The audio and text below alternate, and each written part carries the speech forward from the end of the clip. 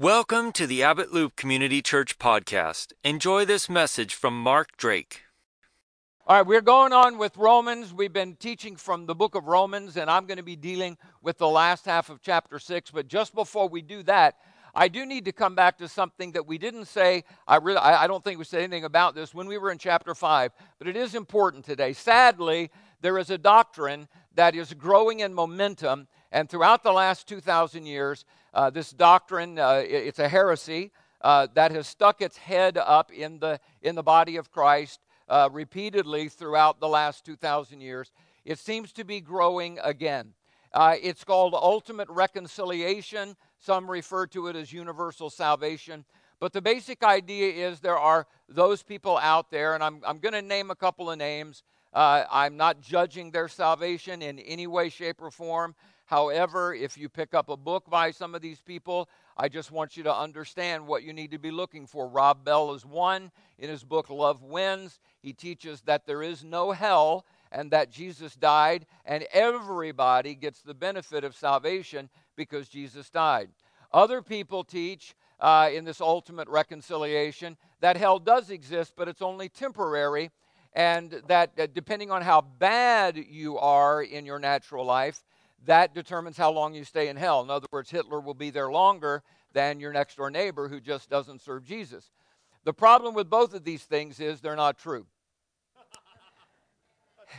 And the other problem is we're dealing with people's eternal existence here. We're dealing with people's eternal relationship with God, which is way beyond the blink of an eye in this life. Now, I want to give you two verses real fast. One is in Romans, and that's why we're bringing this up. We covered chapter 5 a couple of weeks ago, but in Romans chapter 5, verse 18, it says this: "Consequently, just as the result of one trespass was condemnation for all men, so also the result of one act of righteousness was justification that brings life for all men." Those people who erroneously believe the idea that everybody gets saved no matter what choice you make in this life tend to use a verse like this because it uses the phrase all.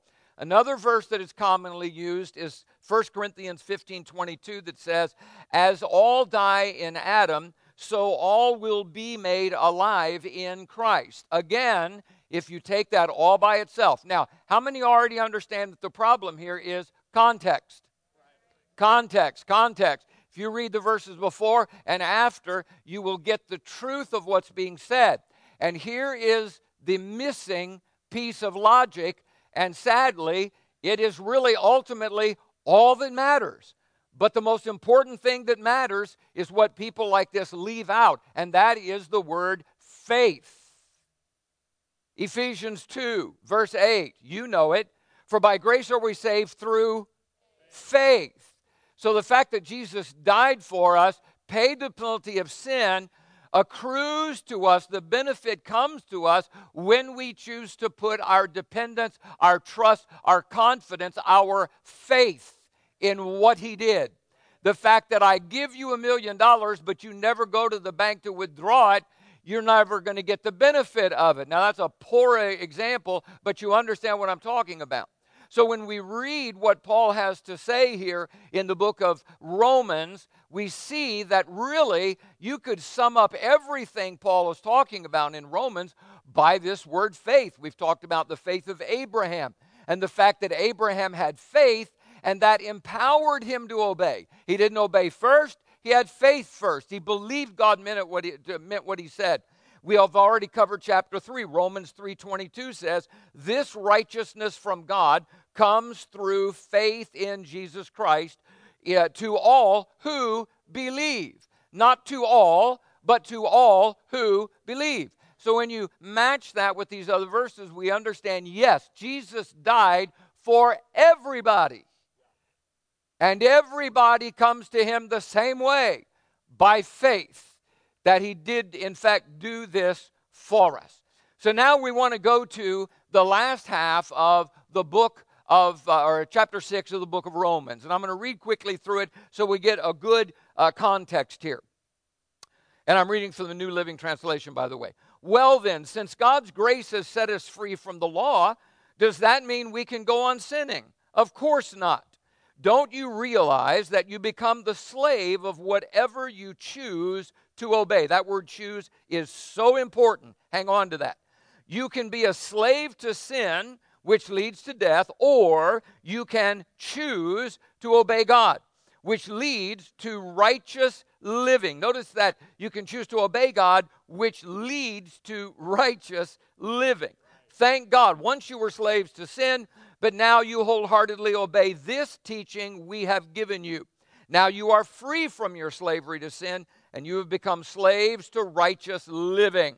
Because of the weakness of your human nature, I am using the illustration of slavery to help you understand all of this. Previously, you let yourselves be slaves to impurity and lawlessness, which led ever deeper into sin.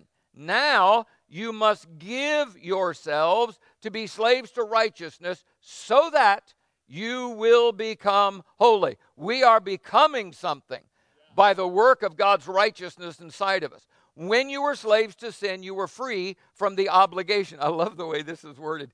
You were free from the obligation to do right. Oh, am I obligated to do right? No, you don't have to, but you get to reap the really rotten life that comes from not doing right.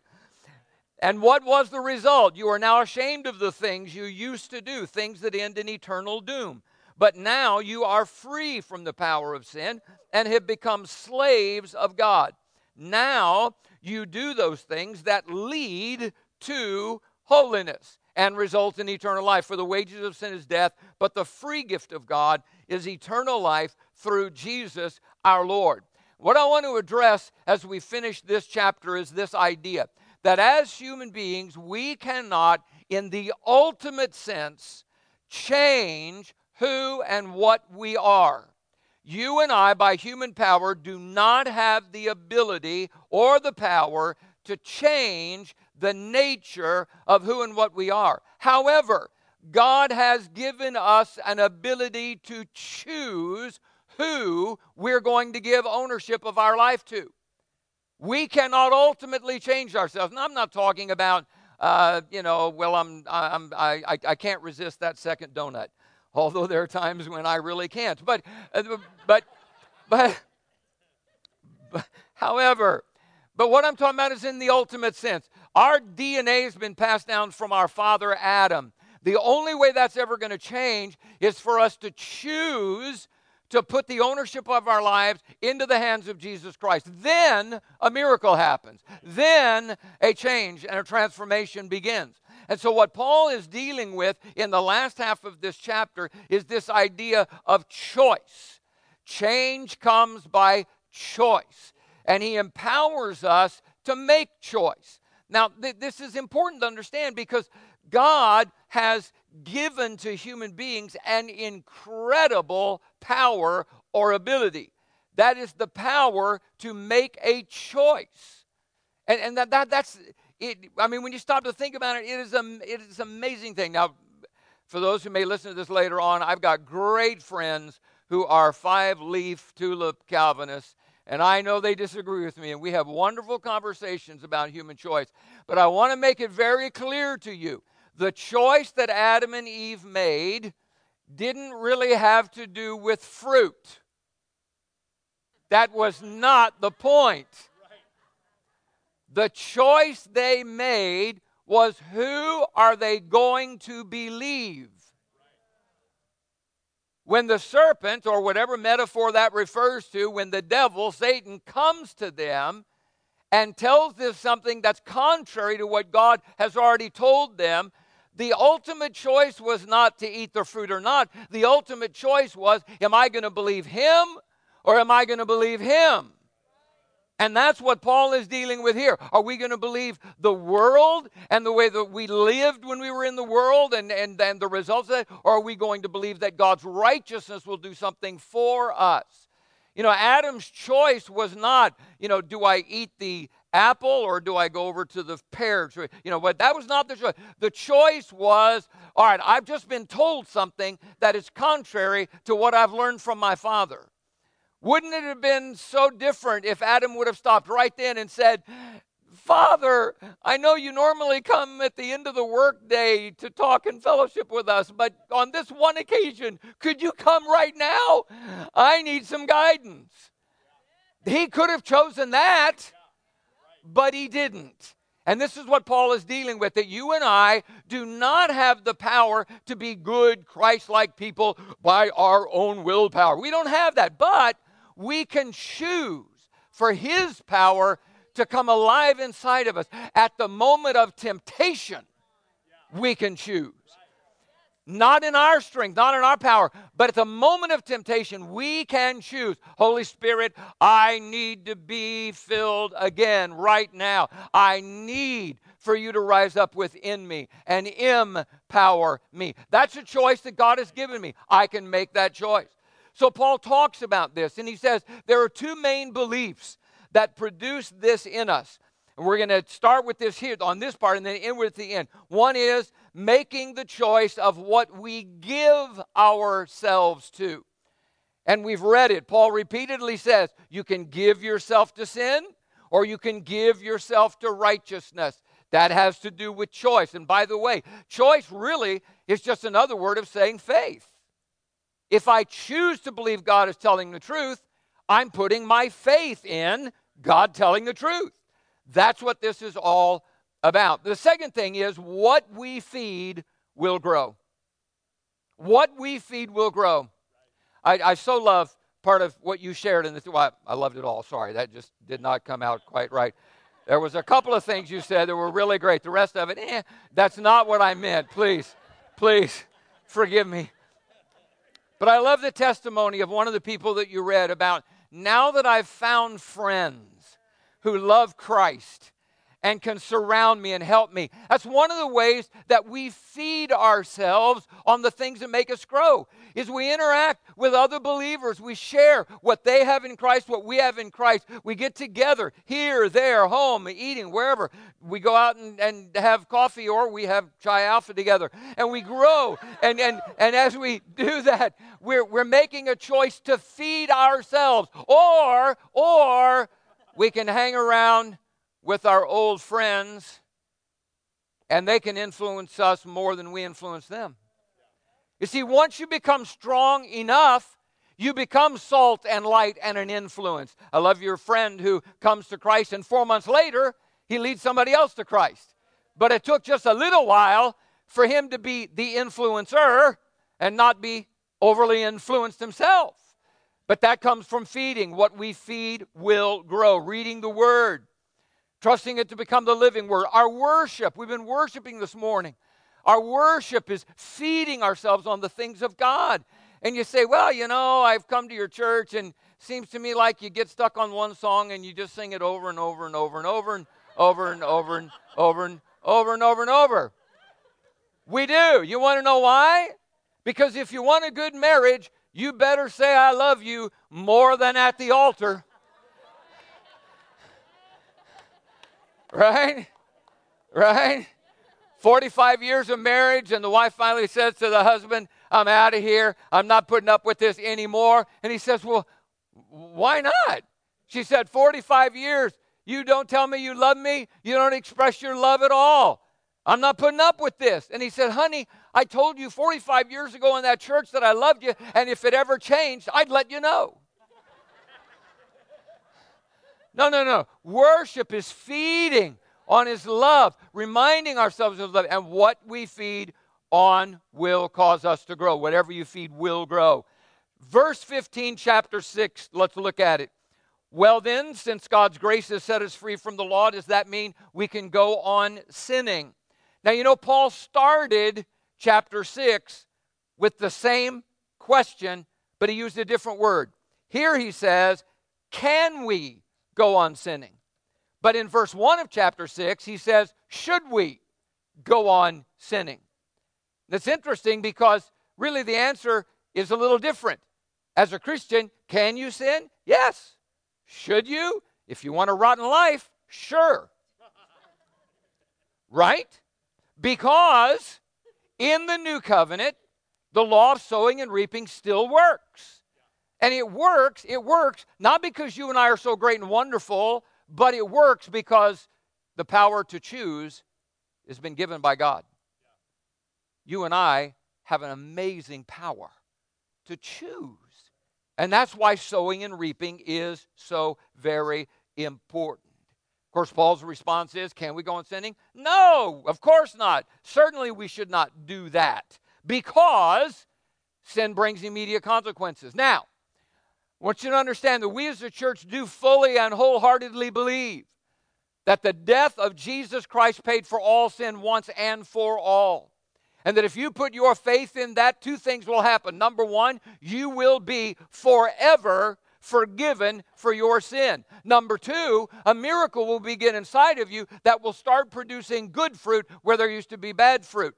But we also believe from the same New Testament scripture that if you are a child of God having been born again, each time you choose to sin, you are going to have some immediate consequences in this life that's not going to be so fun.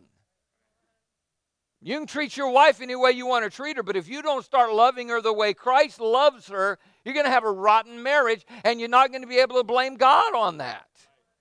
That's my fault. That's my choice. Now, can I do that by my own power? No, but I can choose. Father, I'm choosing right now. I'm choosing right now to love my wife. Empower me. See, it's like going to the doctor. Well, didn't I see you a month ago? Yes, sir. And you still have the same thing? Yes, sir. Well, I don't understand. Didn't you take all that medicine? No, sir. Well, then don't blame me. That'll be $200. Thank you. But those immediate consequences are the ones that we have to deal with. Now, the law of sowing and reaping, we know it. It's in the new covenant. Galatians 6, do not be deceived. God cannot be mocked. Whatever a man reaps, whatever he sows. And if one sows to please the Spirit or to please the flesh. That's the decision that we've got to make. Am I going to sow sinfully to the flesh or to the Spirit? Then there's consequences that come from that. And especially when we talk about what the kingdom of God for us truly is. When Jesus was asked repeatedly by the Pharisees about the kingdom of God, he gave them several parables.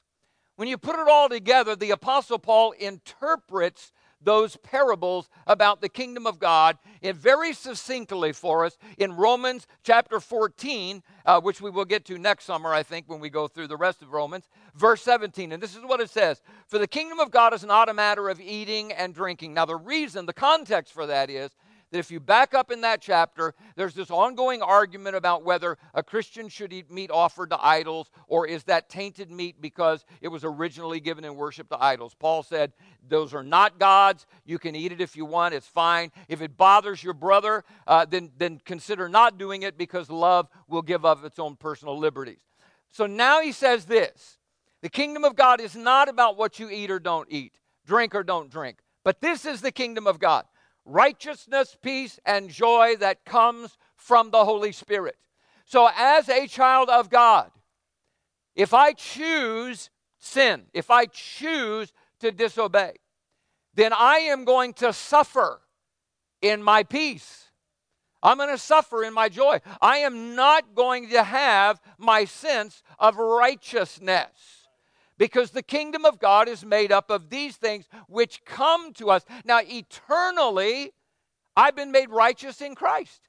But there is more to life than that, especially when we talk about the rewards that will be coming to us after our death. So we make this decision. Now, let's go on down to verse 16. Don't you realize that you become the slave of whatever you choose to obey? Now, in the beginning, I told you that this idea of choice, I can't ultimately change myself, but I can choose to invite the power that can change me. That is the choice that I have. So again, he talks about choice.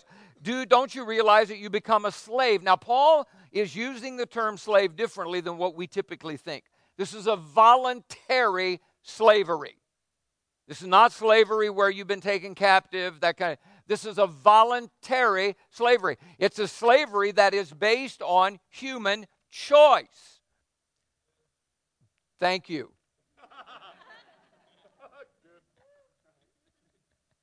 I know you were all thinking that, but he spoke for you. I understand that. All right.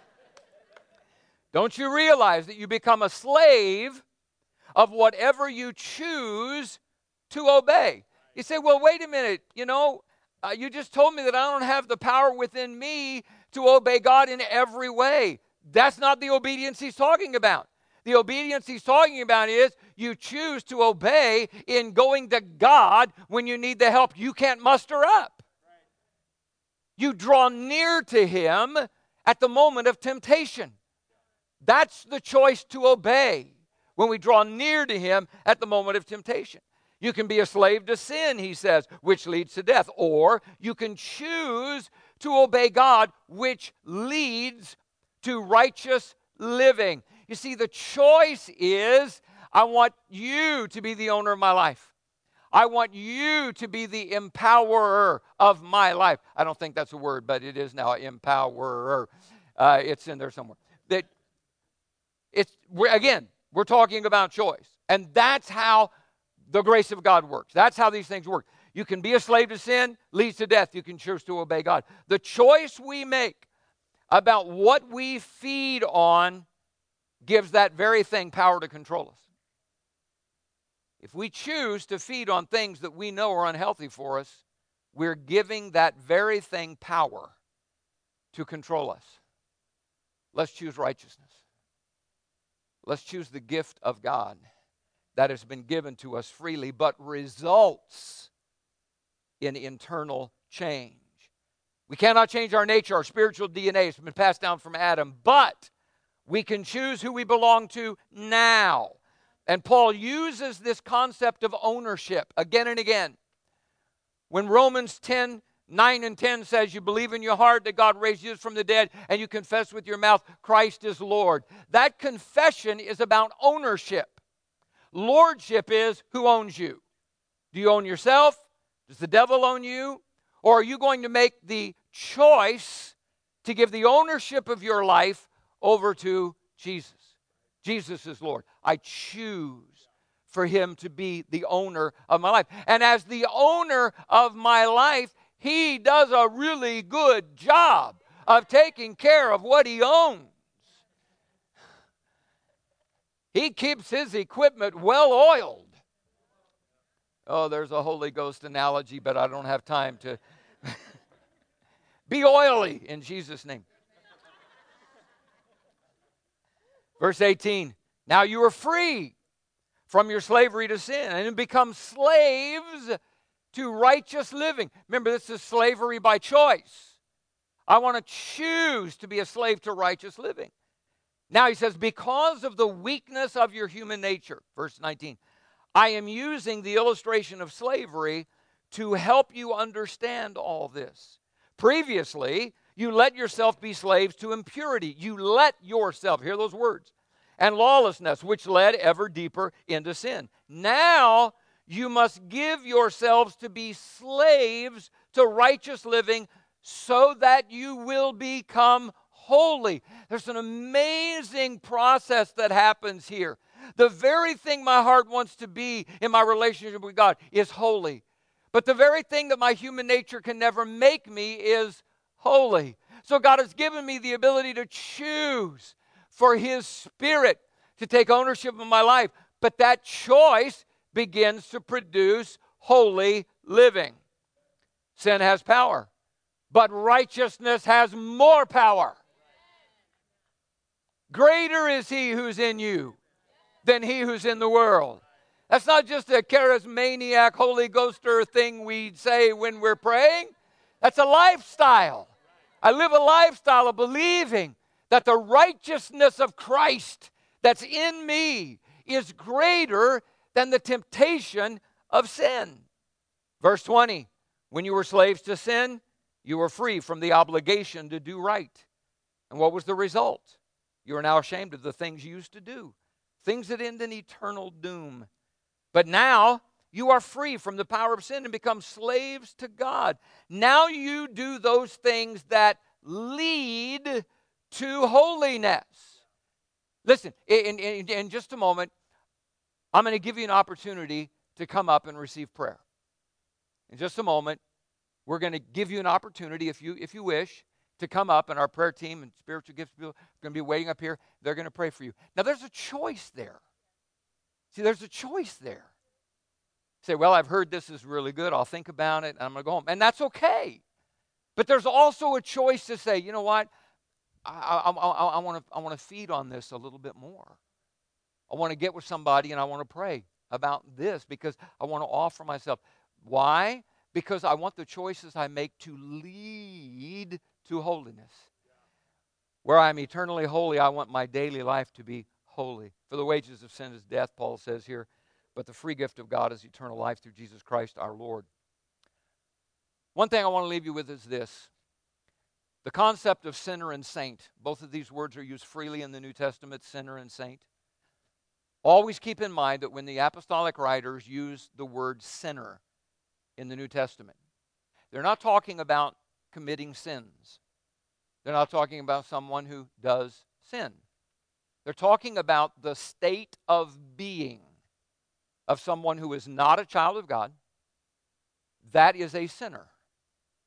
James 3:2 says, for we all stumble in many ways. So Christians do sin.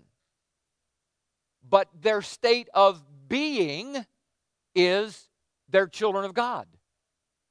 But a sinner, and at this point I will say, as much as I love, and I do dearly love, Martin Luther and the men and women who came through the great Reformation 400 and some years ago, there's one thing that really bothers me, and that is that one of the phrases that comes up in the writings of those days is that once you've put your faith in Christ's offering for us, you are now snow-covered dung.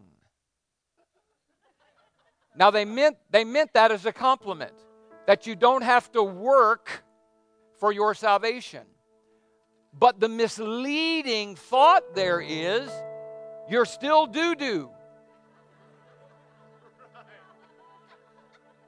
And you're not.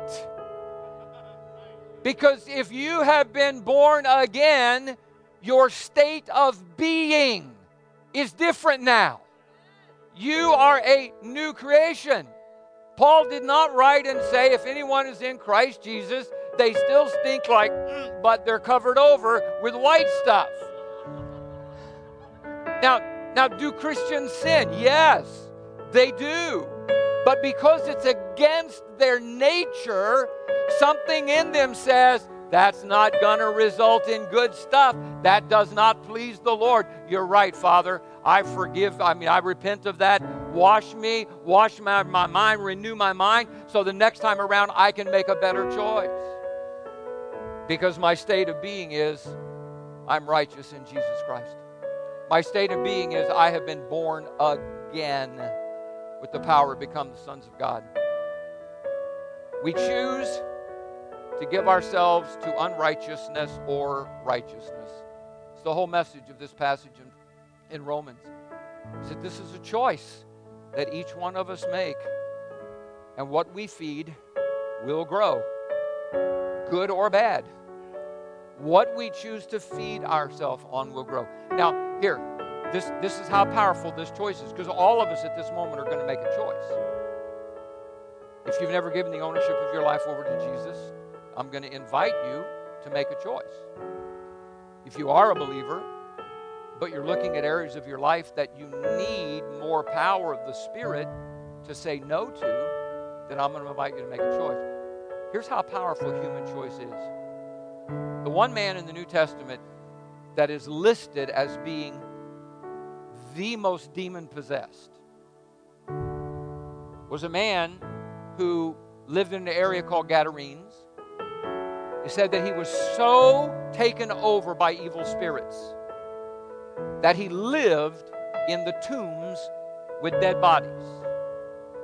He stripped off his clothes every time they tried to clothe him. When they tried to tie him down, he would go berserk until he would almost kill himself and break free.